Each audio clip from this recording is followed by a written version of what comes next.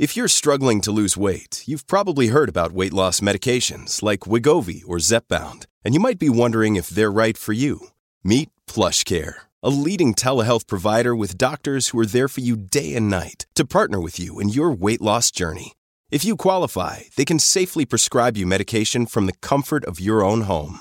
To get started, visit plushcare.com/weightloss. That's plushcare.com/weightloss. plushcare.com/weightloss.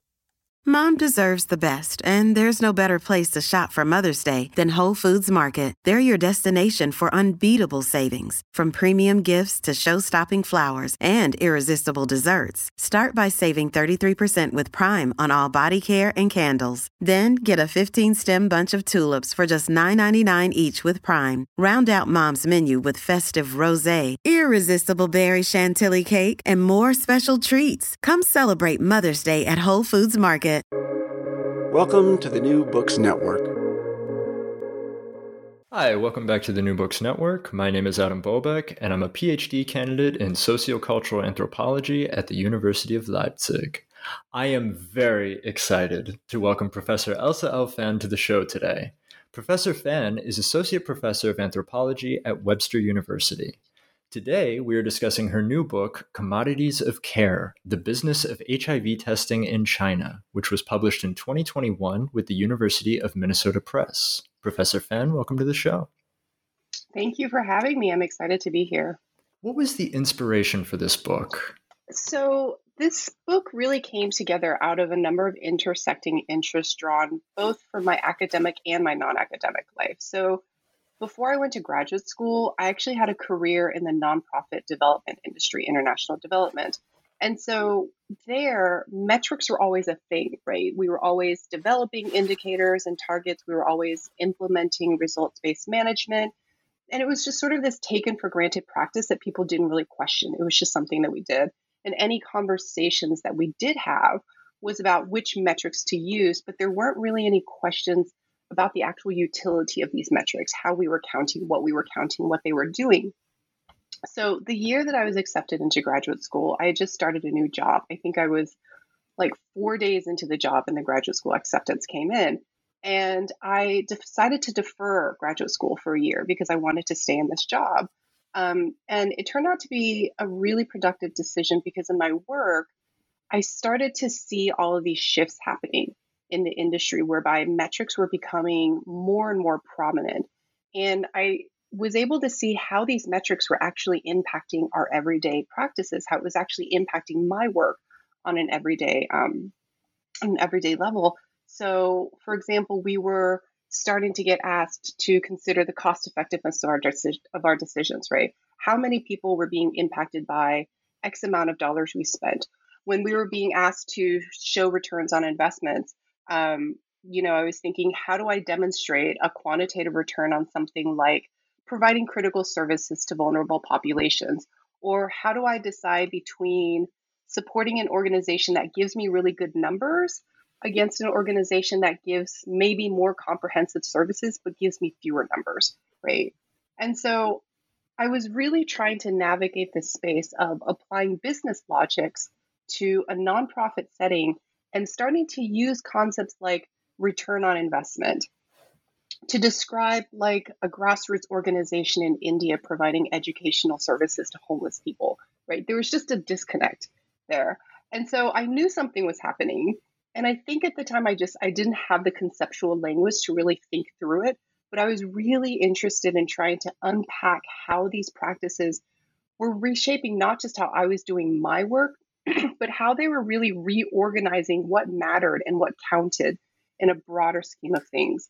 And I should mention that this was happening everywhere across the nonprofit sector. It wasn't just my organization. And if you didn't jump on the bandwagon, then you risked being left behind by donors because this was becoming more and more prominent. And so you had a lot of organizations embracing terms like social entrepreneurship, innovation, value for money, and integrating these concepts into their work. And I think for me, the concern was for the organizations that didn't meet these parameters, right? So an organization that might not be considered innovative per se, or demonstrate enough of a return on an investment, but they were providing really critical services to a community that needed it, basic things like education or housing and food.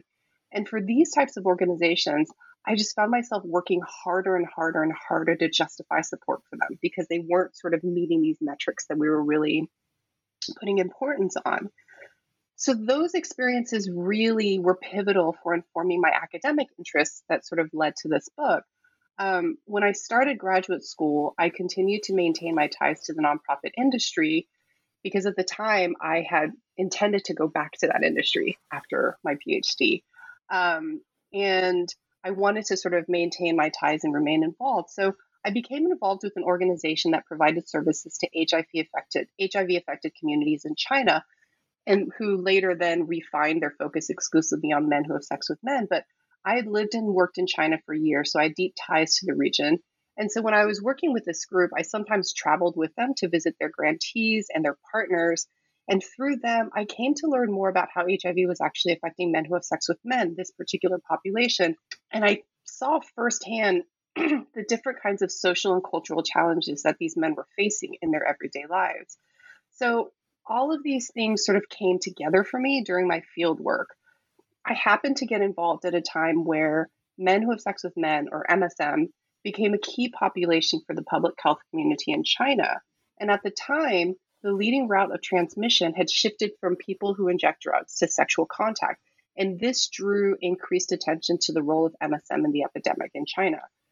Plus, there was a whole influx of international funding coming in from donors who channeled their money into targeting MSM in HIV intervention. So, for example, the Global Fund had scaled up their money and support for this population. The Health Fund, which is an international organization that I worked with, adopted performance-based financing to expand MSM testing, and they had a huge MSM testing initiative.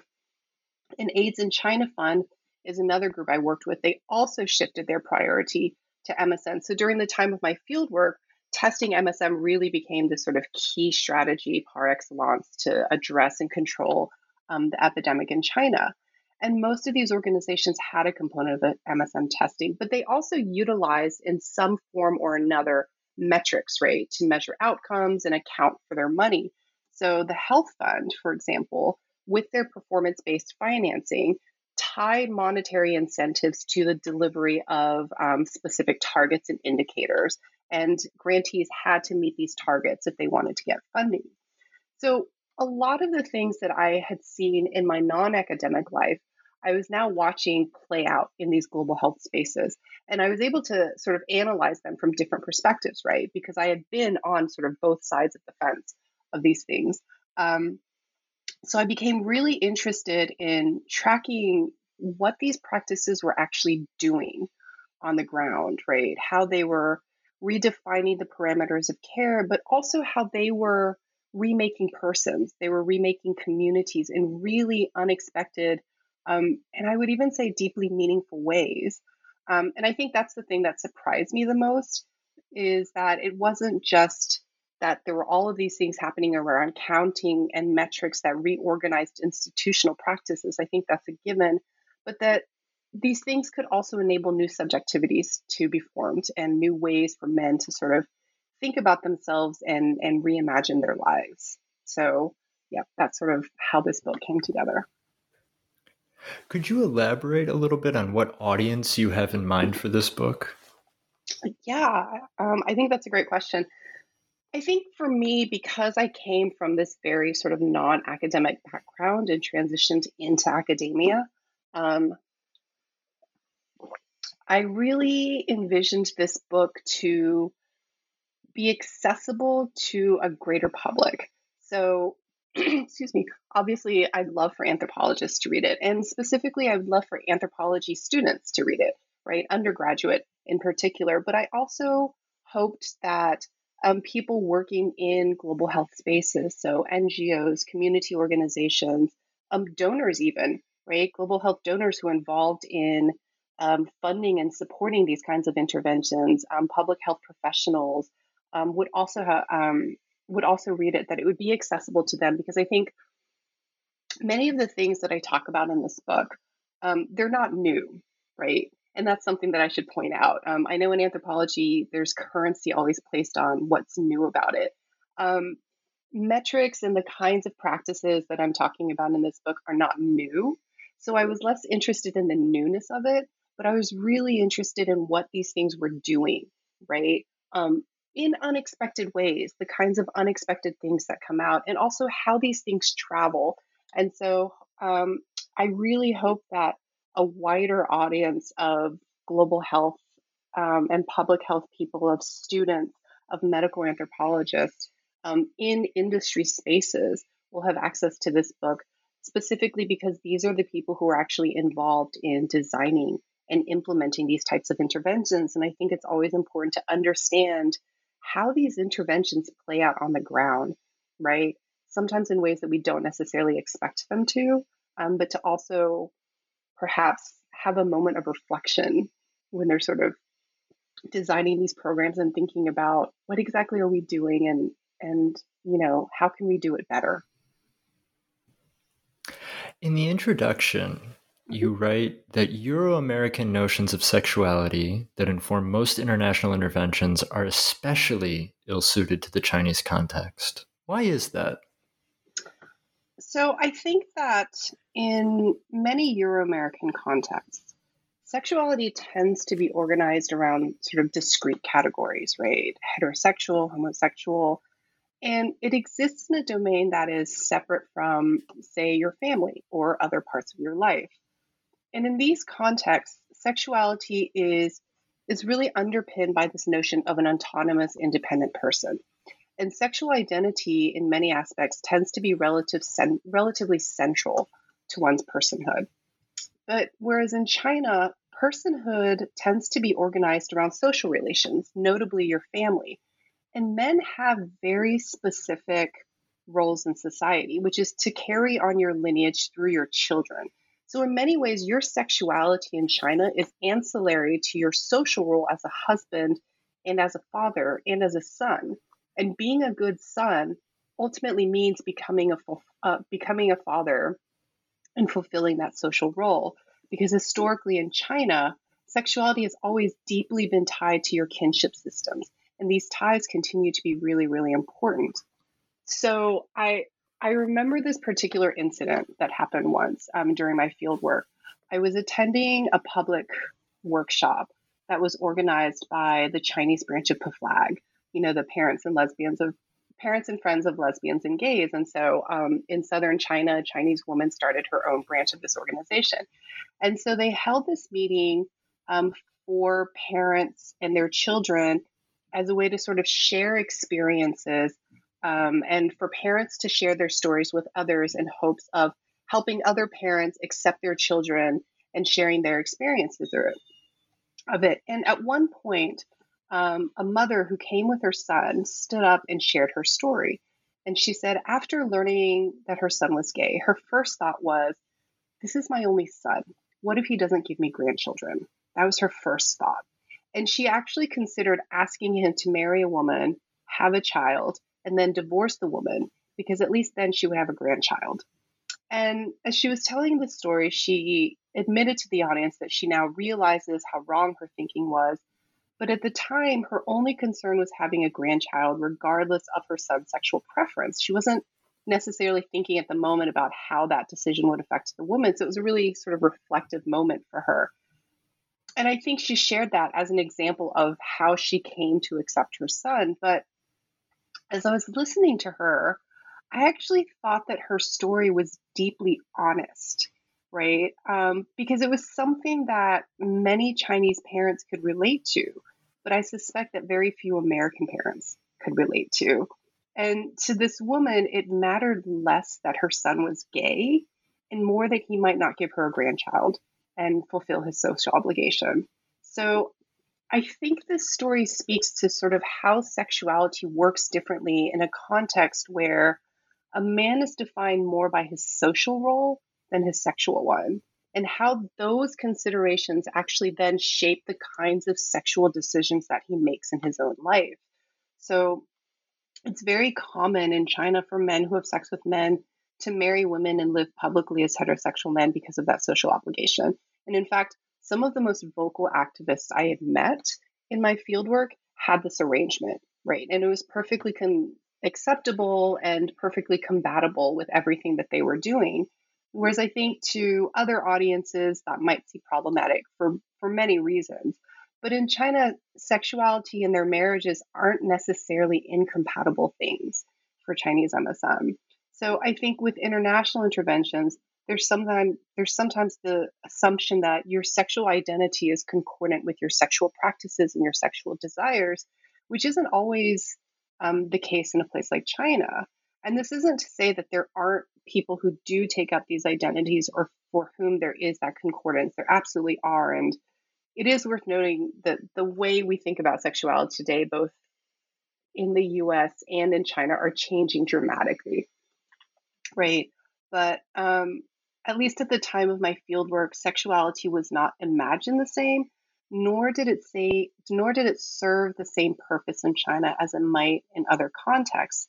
And for that reason, I think interventions that assume a kind of discrete sexuality doesn't necessarily translate into a place where sexual identities are really secondary to your social and your cultural identities.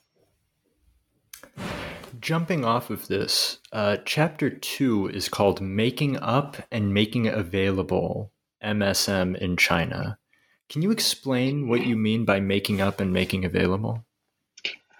Yeah, so the idea of making up MSM was really inspired by Ian Hacking, where he talks about how practices of enumeration make up new kinds of people. And it is this process of counting and classifying whereby people start to then inhabit these categories, right? They come to relate to themselves in new ways, and they find new ways of being.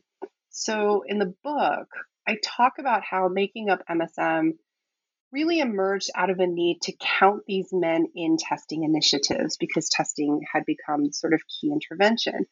And when I say that, I'm referring to two interrelated things here.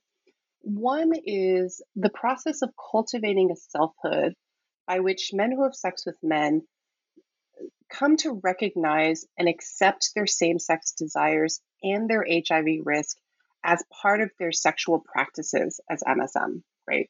And it's not necessarily about creating this MSM identity per se. So it's not about having men say, I am MSM, right? But it is more about creating these subjectivities where men are compelled to get tested voluntarily because they take up these new subjectivities. And by doing this, you're also creating new ways for men to be. It wasn't just saying, oh, I'm at risk for HIV because I have sex with other men. It's also saying, because I am a man who has sex with other men and I am at risk for HIV, I should also get tested, right? So when men get tested voluntarily, when they can be mobilized to get tested, that then in turn also makes them countable, right? It makes them visible. It makes them identifiable bureaucratically in a way that they weren't able to be before. So this countability is the second thing I mean when I talk about making up MSM. As I mentioned earlier, many Chinese MSM live heterosexual lives. They travel very easily between heterosexual and homosexual spaces, making it difficult to identify them. And that's always been a key public health challenge to reaching this population for HIV testing.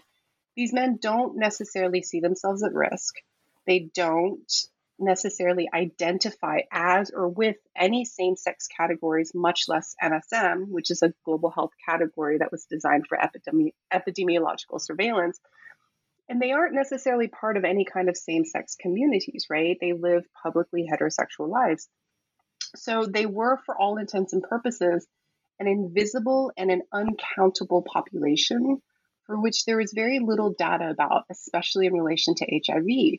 So for the public health community, this meant that they had no idea how widespread the epidemic was within this population. And MSM had always been seen as a sort of vector, right? They also always had the capacity to transmit to men and to women. And so this was a huge public health concern. So in this sense, making up MSM was also about making MS bodies count and counting MSM bodies. So this making up became, I think, especially important in the context of performance-based financing, which was used in a lot of the MSM testing initiatives, including by the Health Fund and the Chinese CDC, a lot of public health agencies.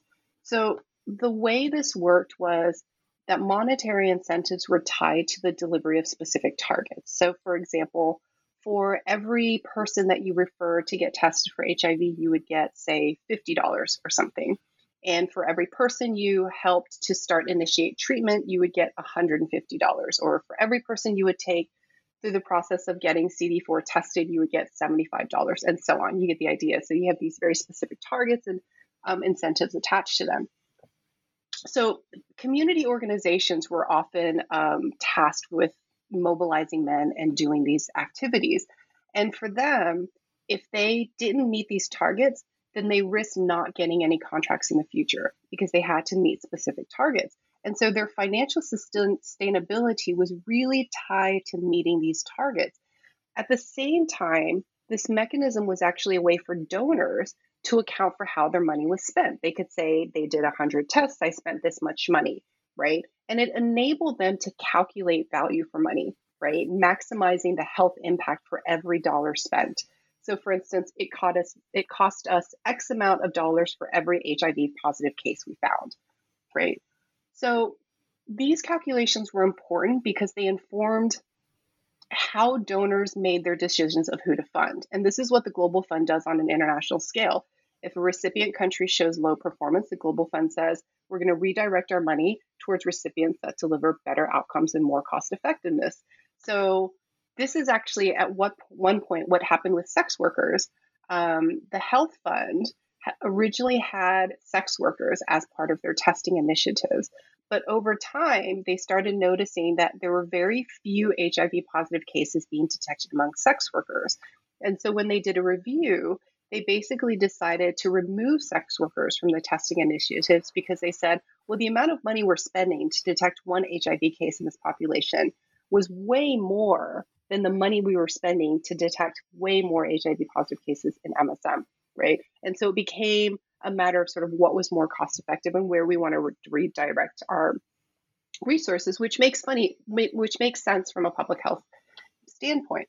But what this meant is that for MSM and these community organizations to continue receiving donor support, they needed to continue to show good value for money or run the risk that they would get cut off from international support. And this also meant that they needed to have MSM to test, right? And so all of this is to say that making up MSM and making them available for testing, meaning having these men come to see themselves as part of this risk group and be compelled to voluntarily get tested, these men are now made available not just for testing, but also as data points for epidemiological surveillance, as financial units to measure cost effectiveness and value for money, as commodities that can be transacted for monetary incentives, or as political capital to safeguard future contracts for community organizations. But at the same time, it also created new ways for men to imagine themselves and their lives because it did enable new communities and new social support networks to be forged. And I think that was deeply meaningful to the men involved. So sort of the making up and making available did all of these things in, I think, sort of expected and yet at the same time unexpected ways. And you go into such detail on this in chapter 2. It was one of my favorite chapters. I really enjoyed getting into the depths of how all of this occurs. Thank you. One thing you've talked about already, but maybe you could touch on it a little bit more, is why MSM became such an important group for HIV testing in China. Right. I think that there are multiple parts to this question. So first is, how did MSM become an important group to the epidemic more broadly in China, right? So historically, MSM have largely been marginalized from HIV interventions, partly due to the lack of data and partly because they were a difficult to reach population. And these things go hand in hand, right? You have no data because they're hard to reach, so you have no data. So for the most part, For the longest time, MSM didn't really garner the attention of the Chinese government, which means there were very few resources sent their way. I think it wasn't even until 2003 that this population was integrated into the surveillance sites. So they were sort of excluded for the first few years, and there was no surveillance data on them. But the community itself had been advocating for years, trying to alert the government and public health officials to increasing rates of HIV. But, it fell on deaf ears, right? Because they just weren't sort of taken seriously. So it wasn't until the epidemic itself pivoted in the mid 2000s in China, where sexual transmission overtook drug use as the leading transmission route, that the government actually started to pay attention to MSM, because now they were starting to see more and more rates among MSM. And public health experts in particular were worried about the capacity for this group to transition HIV into a generalized epidemic. So most of the public health people that I spoke to believed that the sexual transmission was actually being driven by MSM, right? Even though the data was sort of saying it was heterosexual contact, they believed that it was being driven by MSM. And they presumed that most of these numbers indicating heterosexual transmission were actually men who have sex with men that were, quote unquote, hiding, right, their sexual practices, as one person told me.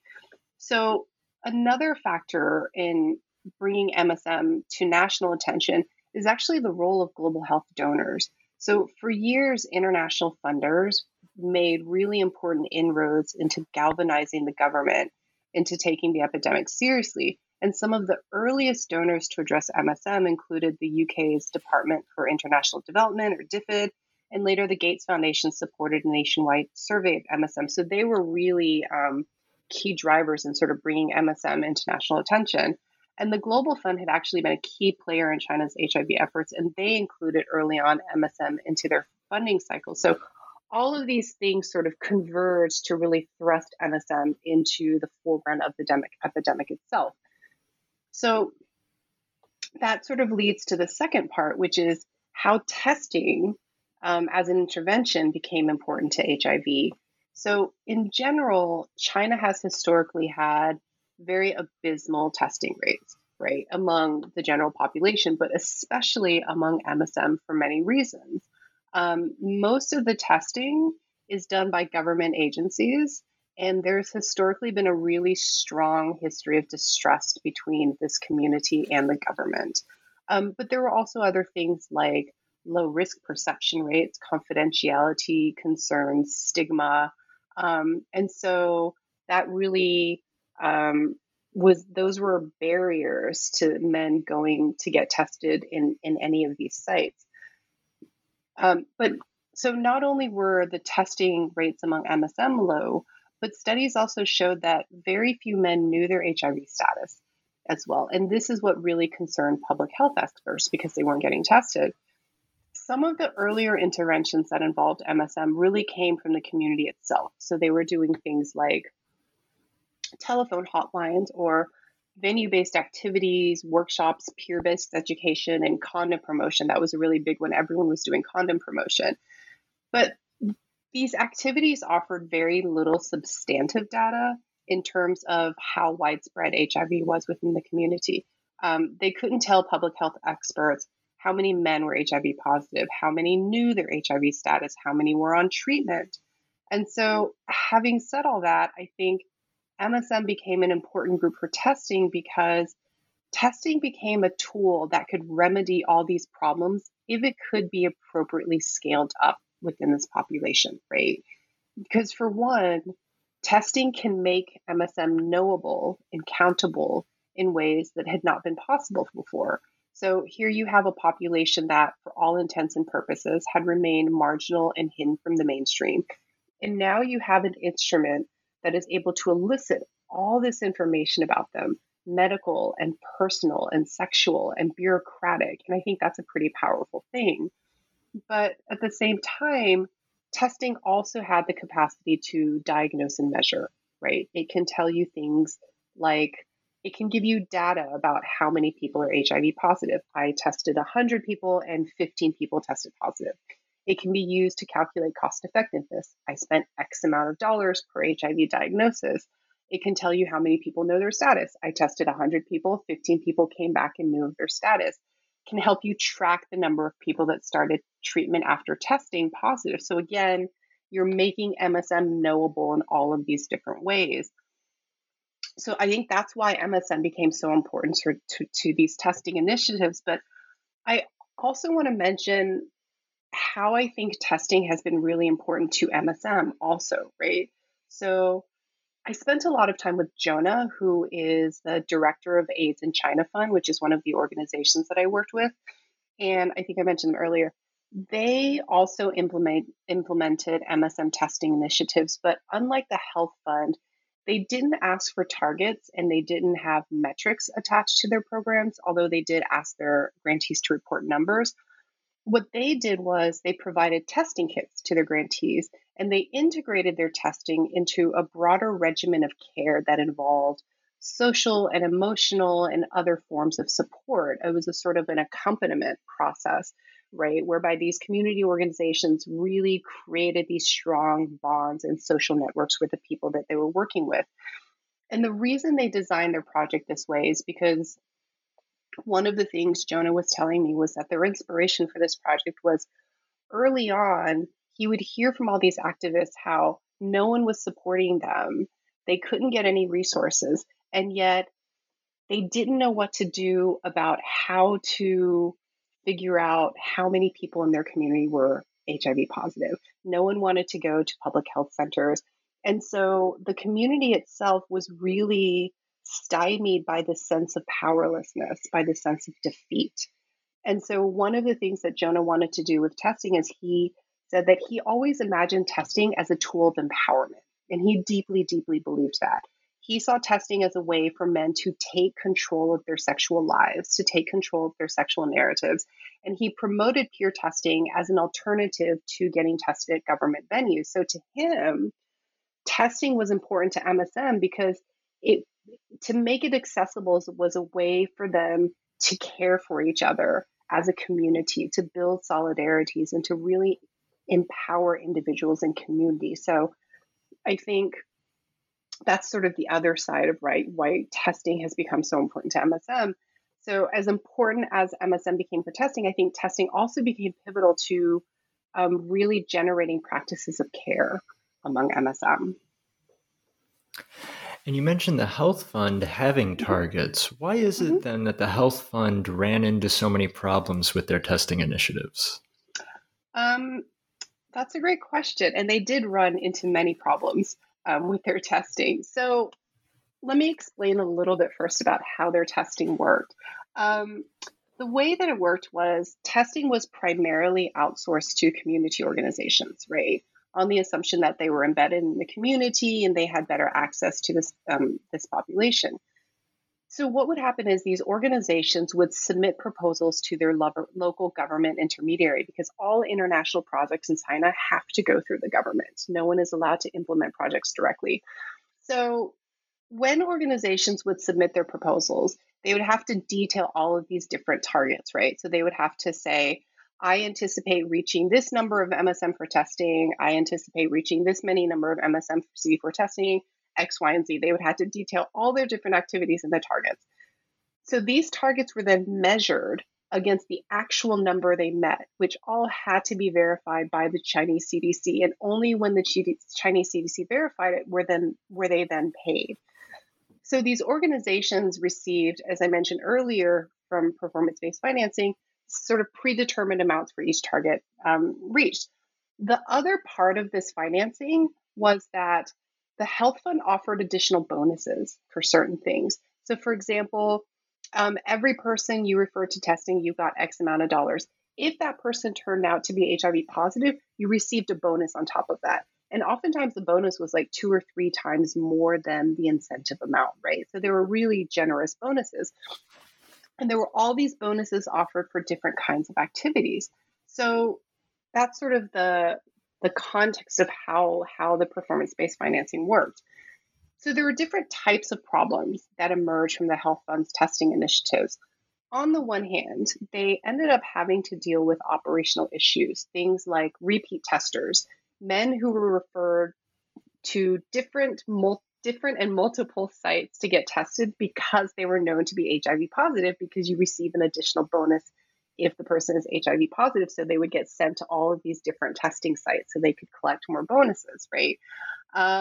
Another issue was that in some instances, grantees were actually splitting their incentives with the person getting tested. So I remember on one visit I was taking with the health fund, we were talking to a volunteer from a grantee organization. I was just having casual conversation with them. And then he happened to mention that their organization took half the initiative and gave the other half to the person getting tested right in front of the health fund staff, who did not know that this was actually happening. So it was a surprise. I saw the surprise on the staff member's face. They were like, "You're doing what now?" So it was a very awkward moment. And I felt very awkward because I was like, that was not my intention. I was just having a conversation. But these are the things that happen in the field, right? So for these kinds of issues, I think partly it was an issue of conflicting stakes, right? So the health fund had a very vested interest in delivering results. They designed their entire HIV program on the basis of being results driven.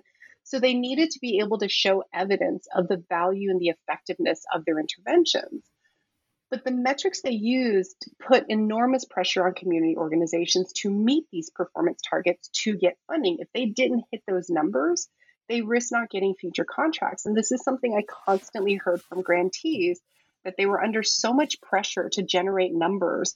And at times, their push to generate numbers came at the expense of actually delivering other forms of care and services to their community.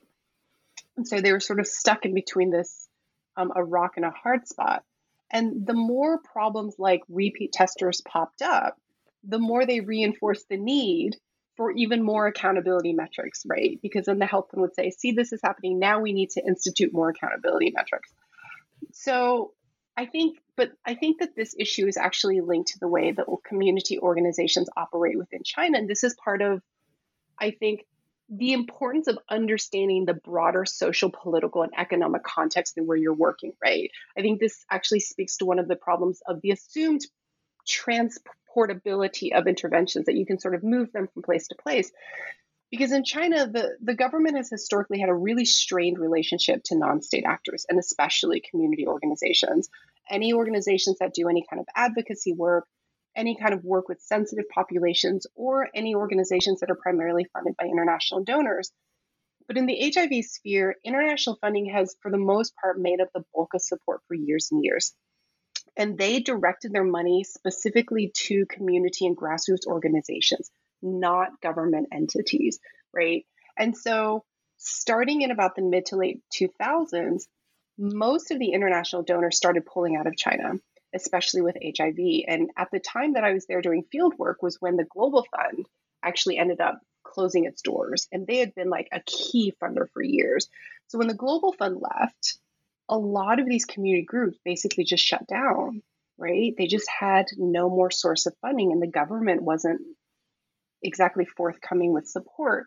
So in this context where funding itself from day to day is so precarious, I think the incentive to meet your targets takes on a whole different meaning, right?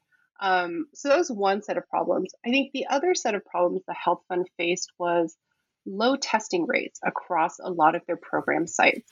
And a lot of these places tended to be the smaller, more second-tier cities where social expectations for men are much more acute. And here I think we have to then go back to your earlier question about sexuality and making up MSM. You're targeting a group of men who don't identify as or with same-sex categories, who live heterosexual lives and don't see themselves at risk for HIV. So they're unlikely to come to a community organization to get tested. I think the other reason they ran into these problems is that in many of these second-tier cities, there's really no sense of community to which MSM could belong. And in the book, I described this one activity where a community organization hosted an event to mobilize MSM to get tested. And basically what they did is they set up a small HIV testing station outside the only gay club in town. And as an entrance fee, they asked people for an HIV test. So instead of paying an entrance fee, you just get tested. And they did this activity with the local Chinese CDC who was there to actually administer the testing. And so you had these men lining up to get tested just to get into a club, not because they understood the reason behind getting tested, not because they were concerned about their HIV risk, most likely not even because they thought that they might have HIV, right? And so in this context, testing sort of just becomes this very technical act of drawing blood, not as a practice of caring for the self. And I think that was really key. MSN can't be moved to action if they don't see themselves as belonging to a wider community where testing is made meaningful as an act of caring for the self. And I think this was a challenge for many of the health funds program sites because people viewed their initiative as just a way to test as many people as possible to meet the targets, not to provide any sort of meaningful forms of care. And in turn, staff at the health fund often complained to me that people just saw them as a bank, not as an organization that was actually trying to prevent HIV. So, there's this different kinds of perceptions. I do want to say one thing, though, is even though the health fund encountered all of these different types of problems with their testing, it doesn't mean that the program failed. And if anything, I would argue that their initiatives, despite the caveats, actually succeeded in very important and unexpected ways. They made really important institutional inroads. So their use of performance metrics have actually been integrated into the public health system, at least in relation to how HIV is being carried out. Testing is now a favored HIV intervention by the Chinese CDC. And I remember talking to a friend who told me how successful the health fund has been with their program because they managed to institutionalize testing and performance metrics into the government system. And I think by doing this, this speaks to how these kinds of practices can reshape what counts in prevention and care. It can validate technical solutions that are divorced from their social and cultural context.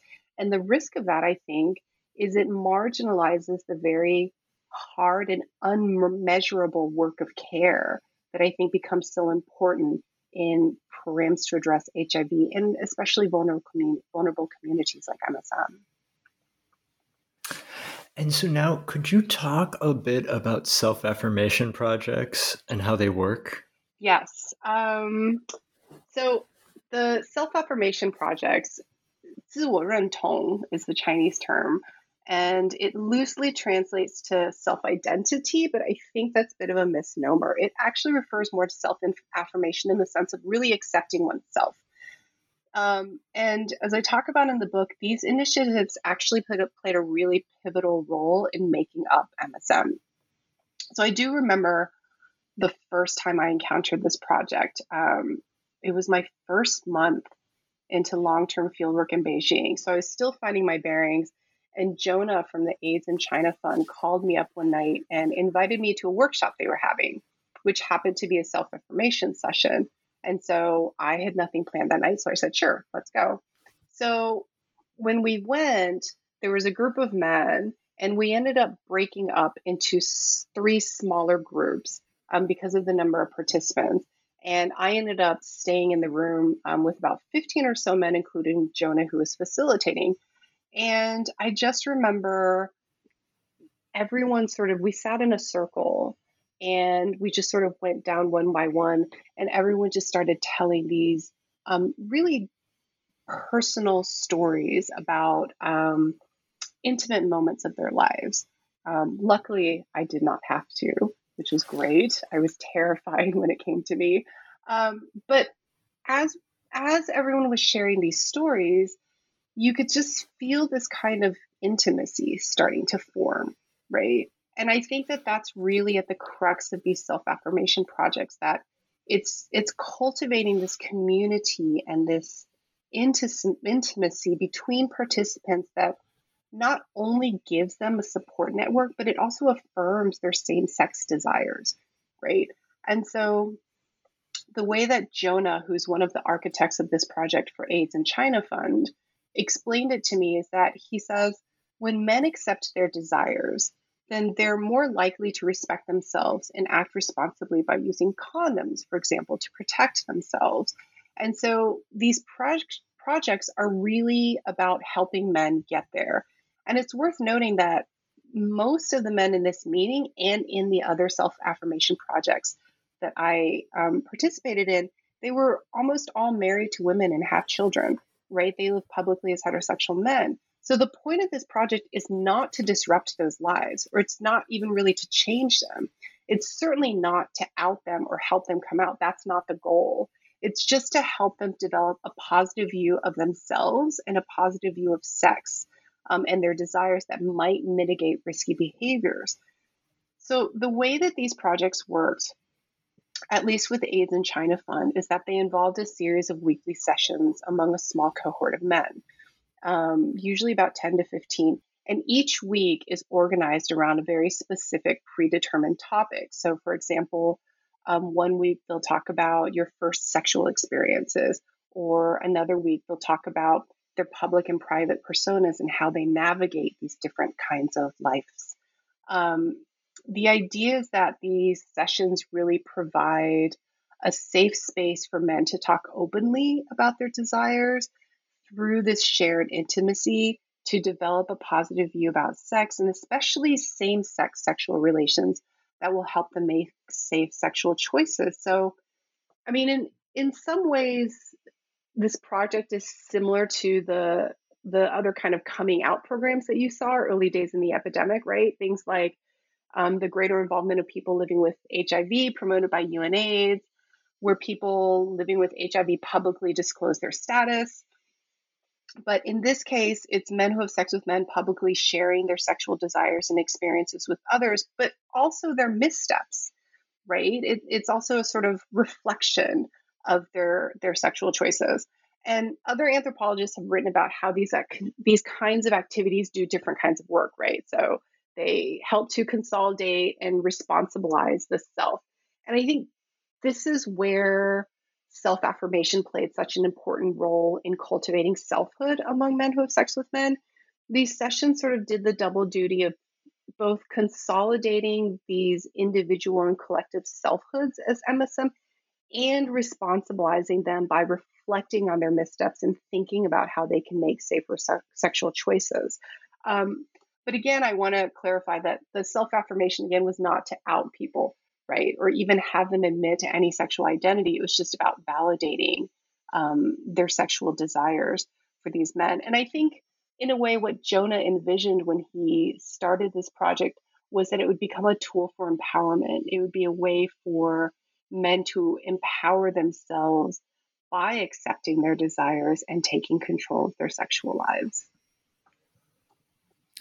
I think this book has something for everyone. You talk about queerness, you talk about health, you talk about economics, identity, kinship. Before letting you go, there is one final question. It's a tradition on the New Books Network, and I always have to ask, what are you working on now? Yeah, so one of the things that I'm fascinated by is how things travel. Because this book is really about looking at how global health practices and ideas and interventions really travel across different social and cultural contexts and what they do as they travel. And so my next project continues this thread of how things travel. So I'm actually collaborating for the first time with a colleague. You know, in anthropology, we usually do single, you research alone. So this time, I'm working with a colleague, which I'm very excited about, on tracking how cancer travels. So we're looking at how knowledge and cultural beliefs about breast cancer travel among Chinese immigrants across Taiwan and the US, and how these ideas shape the experiences of women. And we have a particular interest in Taiwan because it is a place where biomedicine and complementary and alternative medicine coexist, and they're used equally in medical care. But both my colleague and I have a lot of personal experiences with this topic. And it was always interesting to me to listen to my Chinese relatives talk about breast cancer and the way they understood it, not as a biomedical phenomenon, but as part of their social worlds and specifically their social relationships, right? It was not a medical thing. It was always a social thing for them. And I think this understanding shaped the way that they approached and treated their cancer. So we're very interested in sort of tracking how those ideas and beliefs and knowledges sort of travel back and forth across different places and different spaces as well. So we're in the preliminary stages right now, but we are excited about doing that field work. And previously, I had been working on a China-Africa project to track Chinese global health interventions in Africa. But because of the pandemic and the inability to travel at that time, that project had put a hold. So I'm hoping that at some point I'll be able to restart that project again if and when any of this ends. So, yeah. Fabulous. And I would love to have you back on the program for both of those. Well, thank you. I'd love to come back. The book is Commodities of Care, published in 2021 with the University of Minnesota Press. Check it out. Professor Elsa Elfan, thank you so much for joining me today. Thank you so much for having me. It was fun.